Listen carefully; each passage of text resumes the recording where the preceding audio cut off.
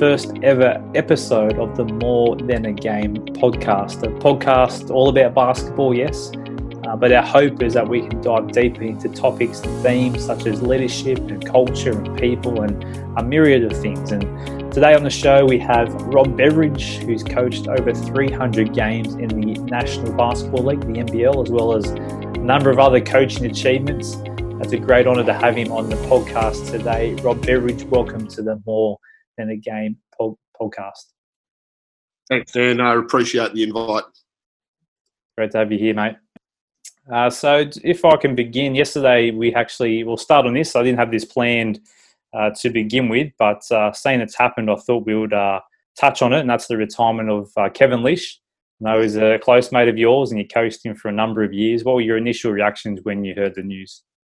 Yeah, I mean, I've known Kev now. I think it's 11 or 12 years. You know, I was responsible for bringing him out and stuff like that. So, you know, I promised his parents when I was recruiting that I'd look after him like my son, and that's the relationship that we've built over the many years. Is you know, obviously there's an athlete-coach relationship, but it's a bit deeper than that. That you know, I guess I'm like his father figure. Australia, so sort of, you know, I knew the process. Yeah, it was quite emotional yesterday. Like, I actually spoke to Kev, and you know, he was a little bit emotional, and I felt that way as well. That like one of your favourite players and favourite people, you know, his career's come to an end, but the enormous sense of pride. He's just one of the most beautiful human beings that you'd ever meet. You know, what you see is what you get with him. So, you know, he's a wonderful man, and he contributes so much to basketball. But you know, he'll continue to contribute off the court, and that's probably you know, something that I'm proud that, you know, he become such a great man. Yeah, absolutely. We do know what a great guy he is. I know him personally as well. But in terms of a player, I reckon there's probably, in my opinion, no better combo guard that's graced the courts of the NBL. Point guard, shooting guard. He had it all, great shot. What kind of legacy do you think he'll leave behind? I think that, you know, it was interesting. When I first recruited him to Perth, people want to get rid of him, you know, because he was a athletic. You know, there's always these expectations with imports that they're athletic, they're flamboyant, they're, you know, those types of people, and people were actually calling for, you know, his sacking early in the days, and it made no sense to me because, you know, he came through an incredible system with Rick Majerus. You know, I'd spoken to him, but probably what has separated him from a lot of the imports that have come in here is that, you know, his work ethic is as good as I've ever seen in my entire life. His professionalism, the way he treated himself on and off the court, you know, his preparation was methodical, was meticulous with everything he did. So, you know, he really epitomised a true champion. And, you know, the way he played the game offensively and defensively was he gave absolute more than 100% every single time he was on the floor. And that's probably what's almost, you know, I wouldn't say it's cost his career, but you know, for the way he plays the game is the way he trains. And you know, when your body goes through that for such a long period of time, sooner or later something's going to happen. And you know, he's had, you know, a few injuries and obviously a career-ending injury now, and that was because of the way he treated every single practice, every single game. It just probably wore him down. Absolutely. He's had a great career, nonetheless. But I was going to ask this later on, but since you touched on it, the importance of work ethic and the kind of player he was in that regard, no doubt brought that to training sessions as well. I was talking to Jeff Van Groningen previously about the importance of finding the right coach for an organisation that's going to buy into the vision or the purpose of the organisation.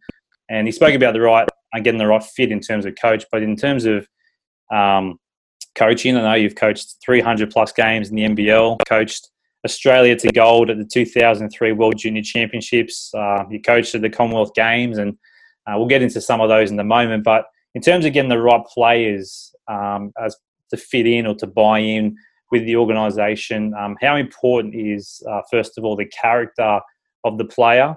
Do you take that over playing ability, or is the playing ability paramount to you? Yeah, look, that's I know we're going to talk about the book that I've written, but part one of the chapters that we specifically talk about, is the culture of the organisation, like the workplace. Is it positive? Is it negative? All of those types of things. So you've got to have a great environment, a great organisational structure. That allows athletes, coaches, everybody to do their job, and that's a major component. But when I look at athletes, the character of the player is paramount. That's the thing that when I recruit players, like I get sent. Literally, when I'm recruiting, hundreds of players that get sent me from agents. And at the end of the day, like all the players you're looking at, they're really good players. They're professional players. Yeah. So what separates the good from the great is actually the character of that person. Are they trustworthy? Are they honest? Are they hardworking? Are they self-motivated? All of those things is what I actually look at, and how do they think? What type of person are they? I want to know about: are you married? You got boyfriends or family, or if you've got tattoos? What's your thoughts on this and that and stuff like that? So probably do my homework more about the person, their family, their background. I speak to their college coaches. I speak to their former teammates to get a real good understanding of who the people are, because so I've been in the league a very, very long time. You don't always get it right. There's no doubt about that. Sometimes you get it wrong. It just doesn't fit. But you definitely are looking for people that have got high character, great core values, those types of things, because that there allows you as a coach to be able to coach them. You understand that ego, that you understand what makes them tick, and the character of the player is just paramount. And that's what I always try and do when I'm recruiting a player. And that was the thing with Kev Lish was I went directly to Chris Harriman, who was one of my former players at St. Louis. And he knows me, he played for me, he knew you're the type of player. And he said, hey, I've got a guy for you, Kevin Lish. And that's good enough for me. I don't have to go and search videos and listen to the BS that comes out from agents and people like that. So you always got to do your homework on the players. And in my opinion, character is one of the biggest ones that I'm after. Yeah, that's great, mate. Yeah, the reason I asked that question is I remember an interview with Brian Goorjian probably about 10 years ago now, when he was asked, out of everyone that he's coached, who was his favourite player. I think it was the quote, favourite player he's ever coached. And his answer, surprisingly, was BJ Carter. And the reason for that was because of BJ's work ethic and the kind of guy that he was. And I had a bit to do with BJ at Sutherland Sharks and had a season playing alongside of him, which is a great experience. But just to see his work ethic, but a kid that never made state teams, was told he was too short, too skinny. There's probably a lot of kids out there that have been told that, but yet he still made a good career in the NBL and gave it a red hot crack. So, have you had any players that fit that sort of bill that people may not have known about or realised what a great person they were to have around the team? Yeah, as I said, I've been doing it so long, but there's a lot of people that are actually misunderstood at times. People on the outside might look at these people and go, "Oh, geez, he's not very good. He's not that." But I call them like glue types of players. The players like a Brad Robbins. That is a Kevin White. Cameron Tovey. A lot of those players that are behind the scenes, that they're the glue of a team, that give their heart and soul, and they hold their teammates accountable and things like that. So, I've had some really, really good players, and obviously Damien Martins and the Kirk Pennies and Kev and all that, but they fit that characteristic. But you've got to have somebody that brings that X factor.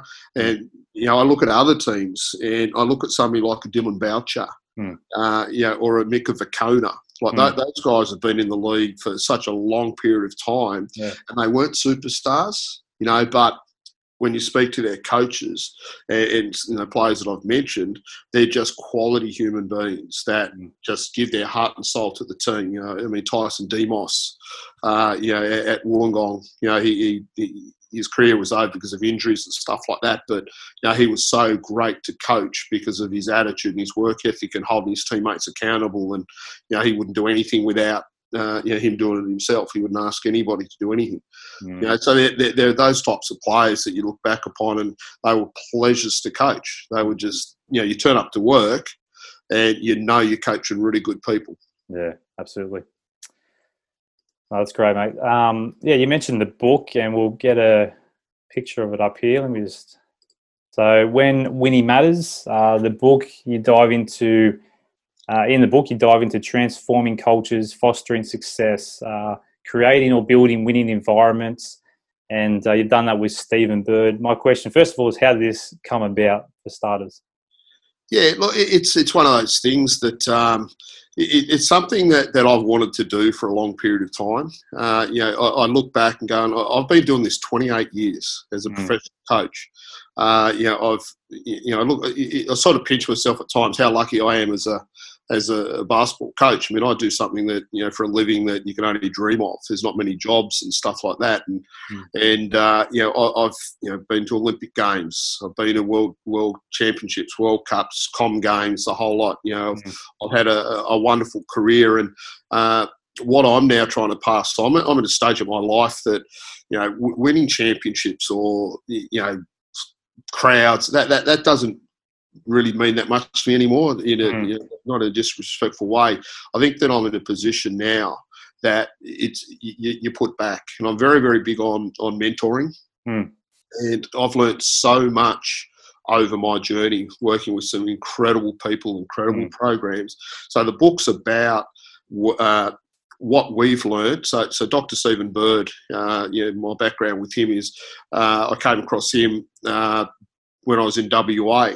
And we hit it off straight away and employed him as a consultant with the Perth Wildcats. That he's a specialist in sports science and strength conditioning, and particularly in recovery and things like that. He's a world authority, and he's like my right hand man, and very like minded. We only want the best for others, so we're both like mentors. Yeah. So we got together and said, hey, let's talk about our 25, 30 years of high performance coaching, and we're just trying to pass on what we believe are the secrets, the success to building programs. So it covers everything for obviously being a coach. I cover a lot of coaching. I don't know if issues is the word, but things that people really got to know about in professional sport, and Birdie's background in the sports sciences and the psychology and things like that. So we really delve into successful organisations, what they do, but also other organisations of what they don't do, and show this is what happens in the real world. This is what happens. I'm lucky that I've coached over 20 players in the NBA. What do they do? What does Andrew Bogut do? What does David Anderson do? What does those types of players? The great coaches, Phil Jackson, Mike Krzyzewski, Greg Popovich. So really, we're passing on an enormous amount of information about what we've learned in the real world sporting environment, and passing it on to athletes, coaches, and administrators. Yeah, that's fantastic. Just a quick question around success. You may touch on the book, I don't know, but for me, success is more than winning. There's a lot more to success that people don't realise. So in your words, just briefly, what is success to you? What does that look like exactly? Yeah, it's to me, it's making a difference. A lot of people think success is winning a championship, but when I look at organisations that have won 3 championships in a row and then folded. It's happened a number of times. Yeah. It happens. So, really, is that success because you win a championship? Yeah. I think that, to me, success is the influence that I or the program, the organisation has on the people within the organisation. I'm very community orientated. So part of the focus is, hey, we're role models for our society. So our success is how can we influence other people in a positive way? From a coaching perspective, how can I influence an athlete to become great people, to become a great player, to be the best that they can be? I build a successful program Like right now, I mean, I've lost more championships than I've won. Mm-hmm. You know, and people go, "Oh, you're so successful," and going, "Well, I'm successful because I invest in my players, my staff. You know, I only want the best, and that's what success is for me, rather than being on a podium and having a championship or things like that. That's only the cream. Yeah, it's great. It's wonderful. I've been there, done that, but it's watching people. Like it's an enormous pride to see something like Kev Lish come out of college as a rookie to where he is. That's to me success. Damien Martin from a 16-year-old kid to where he is. To watch all these players that you've been influential part of their life. That's what I consider to be success, rather than you lost a championship or you lost that. It's influences that you have on other people. Yeah, absolutely. That's great, mate. I'll come to the Perth Wildcats in a second because, based on what you said, they're an organisation that have been successful on the court, but off the court as well, and done it for so many years. But just on your point about building other players and encouraging them along, you started off with the West Sydney Razorbacks. That was your first gig in the NBL, is that correct? Or Yeah. So maybe you came into that team and it was a bit of a tumultuous sort of start for you in the NBL. The Razorbacks are a great, successful club. They're coming off a few lean seasons there. And, just to see this is what I admire about you. From the outset, you invested in those players and you got the best out of them. And you mentioned Damien Martin. He was on your team back then, believe it or not, a Razorback. But he's come through and done some great things in the sport. What was your experience back then with the Razorbacks, and what was it like in your first crack at the NBL? Yeah, it was something that I always wanted to do, was coach in the NBL. But at the same time, it was important for me to get in the right job. That I'm a rookie coach. This is a mistake that a lot of coaches do, is that they go for the top end jobs, stuff like that. And I actually had an opportunity to look at Adelaide in the early days and also Perth. They were superpowers. They were a powerhouse. If I had gone into that environment, I would have been eaten up, and swallowed and spat out. Wow. It's simply that. And that's something that I realised, is that you got to earn your stripes. You got to develop yourself as a coach. And I was based in Sydney, head coach of the New South Wales Institute of Sport. I knew the people involved with West Sydney, with Phil Hudson and Robbie Cadee. So I knew I had people around me to support me, even though they were the worst team in the league. At the time, they went through a whole lot of issues and stuff like that. It was a good stepping stone for me as a coach to be able to develop my personality, my philosophy on coaching.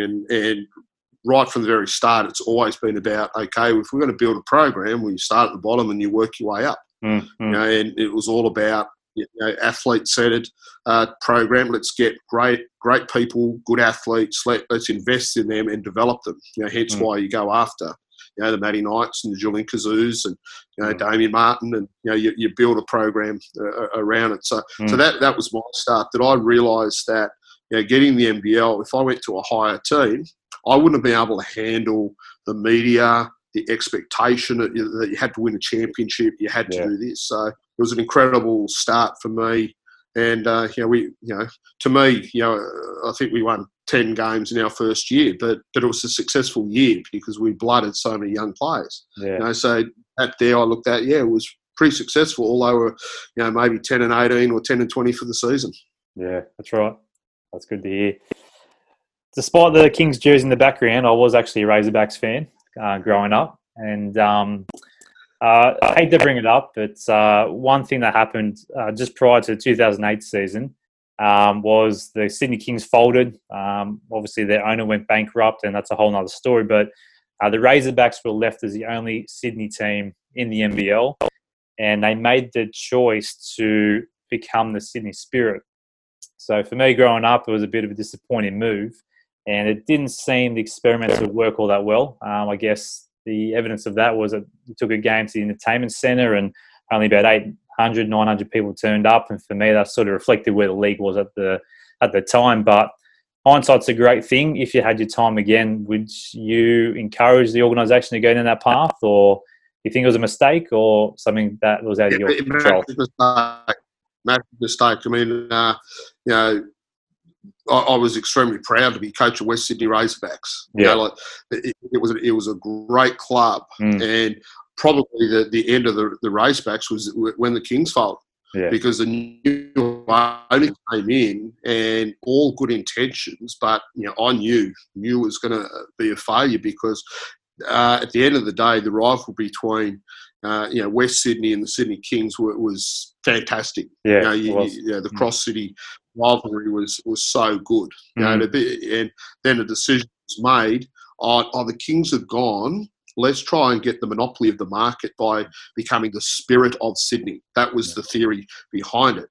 Yeah. But in my mind, again, dumb move because one, you're never going to have Sydney Kings supporters want to support West Sydney. That's and right. Then by changing the name from the West Sydney Razorbacks to the Spirit, we segregated ourselves from our own fans. So it was always going to be, in my mind, complete failure. But at the end of the day, I'm only a coach. What would I know? Exactly. I'd only been in Sydney for 10 years prior to coming in. So I understood the landscape, and I thought at the time it wasn't a good move, and it probably proved that it wasn't the right thing to do because obviously, we're never going to get the fans from Sydney Kings anyway. That's just the way it is. Almost trying to say, let's join the Lakers and the Clippers together.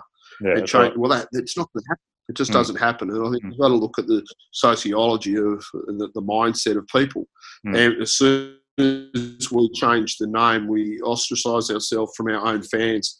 And, when you don't get bums on seats and, you lose sponsors and things like that, things went pear-shaped. And unfortunately, I was in that the head coach of the team when it went into receivership. The global financial crisis occurred. The owner did a runner. He just disappeared in club faults. So it was an incredibly tough experience. But in hindsight, you learn these things. But at the time, I thought, I don't think it's the right thing to do. Absolutely. Well, in that time as well, Andrew Bogut stepped in, put some of his own money into the club, and that's one thing I love about Bogues is his interest in the sport. He's passionate about the sport. He's not in it for self-interest. And he put his own money into the club. You and Andrew go way back to the 2003 Junior World Championships, where you won the gold medal. One of the greatest moments in Australian basketball history, in my opinion, seeing those young kids come through and win gold. First and foremost, what was that experience like, being a part of that team? And let me just run through some of the players in the team. We said Andrew Bogut, Damian Martin, Brad Newley, Alex Marich, Aaron Bruce, Steven Markovic. It was a pretty loaded team. What was it like? But also, did you realise or see back then that these players were going to become the players that they are today? Oh, look, that was a special group. There's no doubt. And, as the head coach of that team, it was one of those things that we were a true team. We knew who the best player was. We knew who the alpha dog was. And that's the thing when you're building a team, you've got to know what your role is. So we had tremendous leadership in Damian Martin and Reece Carter and Brad Roberts. Like those guys were your engine room. You got your superstar in Bogut. But the thing with Bogut, he although we knew he was the alpha dog, he was about team. He knew what his job was to do, and that all I had to do was try and get all their egos, leave them at the door. Hey, we're doing this together. It's one of those things when you represent Australia, you put that green and gold on. You got the your emblem on your chest. It's we don't take a backward step. Like leave your ego at the door. And I think that's something that why in Australia we're actually a world power is because we do leave our egos at the door. In my experience, as soon as it becomes about you, that's when you get all your team chemistry issues and stuff like that. And that was the beauty of coaching that team was that we had everybody knew what their role was, and they were the best in that role, and they accepted that Bogut knew he had to score. A lot of people don't realise back in the day he averaged like 28 points, 17 rebounds. He was a scorer. That was his job. and I look at his career, how he's evolved as a player. It sums it up going to Golden State Warriors. He hardly ever scored. All he did was an exceptional passer, screener. That's what he did, because he knew that he had to do what he had to do to get the ball to Steph Curry, Klay Thompson, his teammates. So really, we had the best role players, there, and they were all exceptionally good at what they did in their role. And every single one of those players in that team went on to play professional basketball. A lot of them at a very, very high level. So it was very special. Yeah, would have been an incredible ride to be on, and to stand on that podium at the end of it. You touched on about how we punch above our weight at international level. Just quickly about if you can talk about how we're perceived out there in the world as a basketball nation. Like, we've done so well for so long, and we've got such a fruitful history, Australian basketball. What is the perceptions out there about us? And just on that, can we win the gold medal next year now at the Tokyo Games, do you think? Yeah, look, it's for us to get to this position. I think we're number 3 in the world at the moment. We're definitely in the top 4 in the world. I looked at the rankings not long ago, and that took a long time to get there. So my background is going back 25 years ago, that we used to go on a lot of professional development tours to the USA, to Russia, Spain, Serbia, Slovenia, Lithuania. Like, we did all this stuff, that we went into those countries to find out, what are they good at? What do they really do? And we had to identify, us as a country, we can't be like the USA, a running team. We can't be a half-court team like the Europeans, because they're too good. So we developed our own hybrid game, but we also developed a personality that it was never take a backward step. And the perception is, because I've coached up in Asia and the Middle East and USA and all those places, there's actually a perception that we're dirty. A lot of people, those Aussies, they're dirty. We aren't dirty. We're hard-nosed. And I think that's the difference, is that we collectively as a team, we know who we are, we know what our personality is, and that they're non-negotiable behaviours. That this is what we're going to. This is how we're going to play the game. Fast forward, for us to win a gold medal, players got to leave their egos at the door. That's right. Simple as that.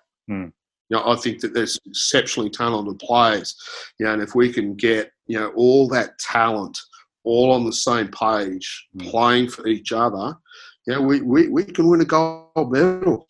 I truly believe that, but it's like, obviously, from the coaching staff to be able to mould the egos of the players. And when I say about that, the players, they're good people. They only want the best. They're not going to be. That's just the Australian way. But it's going to be the biggest challenge is to have every single one of those players understand what their role is and fit into a team that's going to win a gold medal.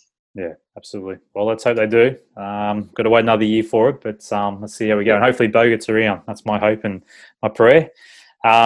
Just going back to Damian Martin, when the Razorbacks folded, it was actually a silver lining in some ways for you, because you ended up at the Perth Wildcats and had your crack there and were very successful. First and foremost, we talked about organisations and successful organisations at the top of this podcast. What makes the Perth Wildcats so good? What do they put in place that they continue to churn out quality teams that compete and again, make the finals? Yeah, look, that was a great thing to be able to go through. That I cut my teeth in with the West Sydney Razorbacks / Sydney, and I guess the experience that I had dealing with a team that's folded, it accelerated my understanding about how we do things. So, for example, when we folded, so when the owner walked out, we only had 2 or 3 months to go in the season. That our crowds actually, we were losing team. I think we only won 1 game in the last 10 games because we lost 4 players. We bring people out of state league just to make nothing. And it increased because we had great people. And the community actually backed us. So I always knew that community was a key to the success of the team. That people could relate to these people. When it goes back to the character of the people, they've got to be good people that people can relate to. So then when I go over to Perth, when I was in Perth, that was part of the, my business plan or mission statement was going, okay, right now the Perth Wildcats have gone 10 years in a row. 10 years they went without a championship. So they've made playoffs. Right. But there were 8 of the 12 teams made the playoffs. So it was actually a lot easier back in those days to make playoffs than it is today. Back there was 60, 70% of the teams made the playoffs. That's no disrespect to anybody, but the point when I came into the Wildcats, saying, okay, we got to change the mindset around what we're doing. We're not going to, like, the Perth Wildcats are arguably the richest club in the league. So they've always had that ability to go and recruit the best players. But what I wanted to do was recruit the best players with the best attitude. So I had that ability with the club to be able to go out and recruit, the Damien Martins and, bring back Catalini and all these people that I consider, winners, bringing Kevlish, like bringing these people, Jesse Wagstaff, Cameron Tovey, like all of those people have got the right mindset to do that. And that was probably one of the biggest turning points for their club, was that we said, okay, we're not going to go out and open the checkbook and just go and buy all the players, because it doesn't work. It's the reality is, from a sustainability, it doesn't work. Teams fold. And you look at teams in the past that have won championships, that you go out and buy all the best players, you win a championship, they fold. So to me, I'm going, that's not the answer. It's about building a sustainable program. So my theory was, okay, let's get the best young talent coming through. I was the head coach of the national junior team. I've got relationships with the players. I proved that, I care for them. I want them to be best. So we put them in a really good environment. So the way I sold it to the Wildcats was, stop investing in all the players, invest in building infrastructure. Let's get good assistant coaches. Let's get strength and conditioning. Let's get doctors, physios, massage, nutrition, like a whole package around these players, and nurture them and make them great. So that there was a massive key with that organisation of bringing great people in. And Damien Martin, one of the all-time great leaders, 6 championships. Jesse Wagstaff, 6 championships. You bring in people like Greg Hire. When we're talking about players before, Greg Hire is one of the main people responsible for winning championships. He's far from being a very good player, but my God, what a hard ass! The way he treated himself, his body, everything he did. So that's part of the formula. So really, it was a case of bringing players that are very talented. There's no question. Nurture them, look after them. We built a holistic approach that we helped them off the court with their studies. We sent them to university. They worked with the employees. There was even at one stage when I changed the philosophy of going, okay, you've got to go to university, you've got to work, but some people accused me of cheating because we were doing that. Well, no, we're actually investing in the people from a holistic approach. When you do that, when you care more for your players, they're going to put back. So I think that we got them into the community. You get out to the schools, get out to the hospitals, get into the prisons, get into the associations, and because they're great people, they can communicate with the. It's organic. It just grows. Just grows. What we had was great people that became role models. And people support that. In Perth, the great thing about Perth is so far away from everything, and you'll find with all of their sporting teams is they have great support because it's an us versus them mentality. They're from WA. They don't like people from the east. That's reality. It took us a while to get there, and I became adopted. That I was over there, and it's the same with a lot of the players. When they go over there, they get looked after so well. Great facilities, great organisation. That's why people stay, and that comes back to part of my book about the culture of a club, the positive environment, how you support each other. That's why the players stay there. There's really not that many that do leave. I mean, some do leave. It's part of the business. But when you keep your core group together for a long period of time, that's what's sustainable. And that's why they're so good. Yeah, absolutely. For those who are watching, if you've never been to a Wildcats game or home game, get over there. I had the opportunity last year, 2 years ago now, and it's a phenomenal experience. It feels like an NBA game. That's how good it is, I reckon. So the atmosphere and that. You touched on the players, moving now to the Laura Hawks, which was your last gig. You sort of nurtured a similar sort of group. They were hard-nosed and gave it a good crack and ended up resulting in making the 2017 Grand Final series. No doubt that was another highlight in your life. What was that like, making that final series? Yeah, look, I think it was 2014. My contract was up, and I made a decision that I was going to go to bigger things, and ended up in China, coaching over there, and that was an eye opener. It was just a different beast and stuff like that. So I only did the one season there, and then when I came back, that's when there was an opportunity at Wollongong. And it was one of those things, I don't know if I want to get back in the league, blah, blah, blah. But anyway, it was pretty much, the family said, hey, Dad, this is what you do. This is who you are. So I took on that role. And again, it was the same philosophy as that when I went to Perth, is I know how to build a winning model, and it was about people. So one of the first things I did was when I took the job, I said to him, look, I'll do a 6-month contract only. That's it. Let's just see if we can get the club going again. And the first phone call was Kevin Lish. Kev was overseas at the time. I rang him up and said, hey, I've just taken the job. What are you doing? Do you want to come back? And, to my surprise, he said, I'd love to. Like he's got a young family now. Tough on Rach and Benji. Sophia was on the way. So it was like, I'm going to come back.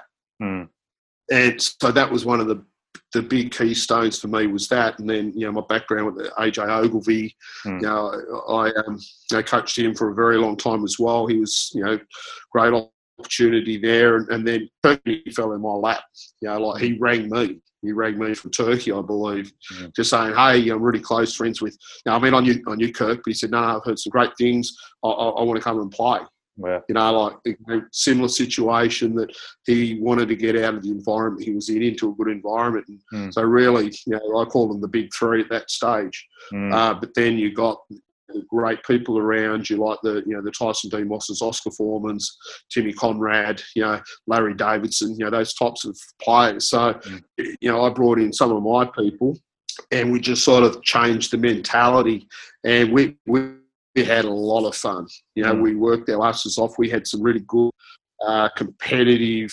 Like the work ethic of those players was off the charts. And they went from, I think we went from 6 wins the previous year to 17 wins in a semi-final, and then the next year, making a grand final, it was like a Cinderella story. It was a lot of fun. It was amazing experience. And then then a whole lot of changes happened.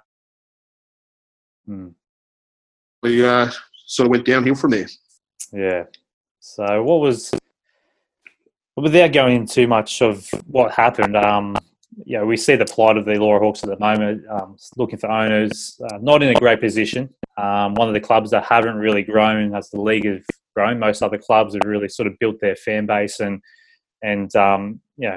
continued to grow as the league has grown, but the Hawks still don't seem to be able to get that level of support.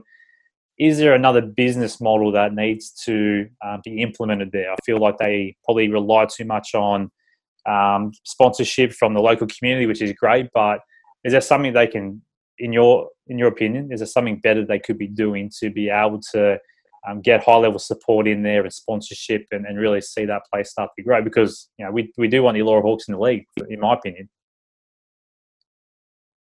Yeah, look, I love the club. I love the community. Just fantastic. It's a different beast. Yeah. Now that's the thing.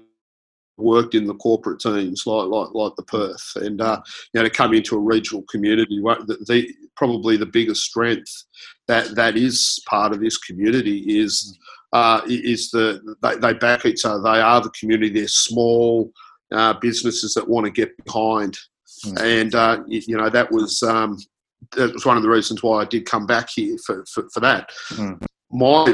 The issue that I probably found was that the previous owners, they weren't Illawarra people. They were Sydney people that, were sports fans, or they wanted to be involved, and they bought the club.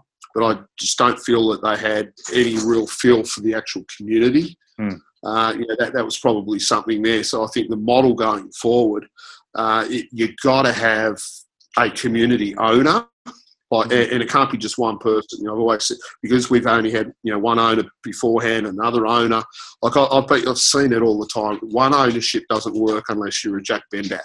That's a different beast. Yeah. And it's a different model there. But in this community, you've got to have probably multiple owners, maybe two or three maximum. But it's got to be a locally owned, passionate person, and they've got that person right now. In their backyard in Tory Lavelle. He was our major sponsor for 4 or 5 years. Or the 4 years I was there, he was our major sponsor. So he's been there forever. He owns the Wollongong Bulls. He's a local businessman that wants to invest back in his community. So I think that's the answer there. Now you can back it up, with whether LaMelo Ball or other parties get involved. So I think you've got to have that. But I think the community is probably the biggest thing. Another thing that needs to be done are facilities. It's hard to recruit players when you don't have the same facilities as a Perth or a Melbourne or whatever it might be. So that's another area that needs to be done is better training facilities. It's hard when you bring an import in. I love the Snake Pit. It's one of the oldest buildings in all of Australia. Great court, great back. Like, it's good, but it's an old shed. It is. So there's a stigma involved with that as well. And, people, going, oh, yeah, but we're the Illawarra, we're a blue collar town, and, we put the hard hat on, away we go. That's great. They're words. I agree. You've got to work hard. But you've got to be a good work environment as well. So I think that's really important. You've got to have a very strong board. In my 4 years, there was no board. No board. No meetings, no accountability. Wow. That there is a downfall of a club when you don't have a collaborative approach where, again, I look at Perth, great board, very, very experienced, very passionate, experts in their field, monthly meetings, accountability. Accountability is paramount. And then you go to a smaller organisation, you just got to downscale it, but you still got to have some great leadership. Where it comes from the ownership group to a board that are experts in their field, down to the coaches, down to the assistant coaches, the medical staff. Like, everybody's got to have their role and responsibility. That's what Illawarra got to do a better job of getting a really strong management group in place that's supported by the ownership group. I think that's a real key. Absolutely. Let's hope that they can stay around, stay afloat, and get that sorted. We hope the Hawks are still around. But last question for you, mate. I know you're passionate about coaching pathways in Australia, and I want to touch on the journey of a former teammate of mine who I know you know well, Sam Gruggan. He was there at the Razorbacks, and I was just really encouraged to see his coaching journey. You probably won't mind me saying his name on this podcast, but just seeing him when we're playing together, cutting his teeth at the junior representative ranks up to the state level. The representative programs, and then got his crack with an NBL team with the Townsville Crocs, albeit as an assistant coach, and they folded after his one and only year there. But as I look at and reflect on Sam's journey, there's a lot of hard work involved in being a coach, and getting to that level, you have to have a lot of resilience. I'm sure you can. I'm sure you agree with that. What do you think, or do you feel the coaching pathways are adequate in Australia? And if they are, what advice do you give to young coaches who are trying to take their coaching to the next level? Yeah, Well, I mean, Sammy, I brought in as one of my apprentice coaches back in the West Sydney days, and I love him. I'm still a mentor to this day. He drives me up the wall at times. He's a surely not. Yeah, that's good old Sammy. But it's the pathway is really important, and what I'm finding is that a lot of the coaches want to try and get up to the highest level as fast as they can without serving their apprenticeship. So I think the pathway is really important. That before I got a head coaching position, I think it was like 15, 16 years before I actually became a head coach. Some people want to be head coach in 2 years. You got to cut your teeth. You got to understand how everything works. So you got to understand to teach kids the fundamentals of under 12s, under 14s, 16s, 18s at different age groups. You got to teach fundamentals. Then you got to teach team strategy, and you got to teach a whole lot of things. But coaching is dealing with parents, it's dealing with the media, it's dealing with the abuse of social media, the intimidation, the bullying, the harassment, all of those things that coaches have got to get through. So you've got to actually probably be exposed to it to gain experience from that. So you've got to be a head coach for state team. You have to do that. And I've seen people that have just jumped out of university and go straight into a professional sport and going, they're not going to make it. Or even former players that have been great players, they jump into a coaching position and they fail. It's because they don't have the actual hands-on experience of dealing with a lot of other issues, and their expectations might be a lot higher than that. So I think you've got to, I always talk about serve your apprenticeship, work your way up the food chain by coaching both men and women, vice versa. It doesn't matter. You've got to do both. So you understand people. Everything's about developing relationships and understanding how things work. So it's more than just learning about what I call the X's and O's. There's so much more, the emotional intelligence side of things. You got to understand people and situations and things like that. So, I mean, I'm sort of waffling here, but the pathway is, obviously coach juniors domestically, males, females, do both, different personalities. Coach, assistant coach, learn how to cut up videotape, understand strength conditioning. Like I went to university and did 2 degrees to understand, psychology and things like that. Learn about how to teach, communication, all of those things there. Dealing with a whole lot of different things. And that takes time. And you've got to be, prepared to make the sacrifice and commitment to travel, to move jobs, to work with great mentors. And that's the position I'm at in my career, is that, I've achieved a lot. Well, now it's time to, I want to be that mentor. I want to be that guy. Hey, I've got this issue. That's sort of where I'm at. And people like Sammy is on his way up. He's doing a tremendous job with what he's doing, and to me, he's got to get back in the NBL. As an assistant coach somewhere. The problem in our country is it's just not enough jobs. There's only 9 teams. There's hardly any jobs. So there's so much more we can do, particularly from a junior level. And where Sammy's at the moment, is the SPP and PP program of developing our elite juniors. He's doing a great job of that. But obviously somebody like him is the next step. Back in the NBL, national junior teams as well. Then work your way up there. Yeah, fantastic, mate. Well, there you go, young coaches. Hopefully there's some good advice for you. Great advice. We'll leave it there, mate. But just before we finish up, any chance we'll see you back in the NBL anytime soon? To be honest, I don't think so. I'll never ever say never, but it's got to be the right opportunity with the right people of some great organisations. And you go through a lot of struggles in life as a coach, and right now I've achieved a lot. Never say never, but right now, if I'm looking at the short term, I can't really see that happening at this stage.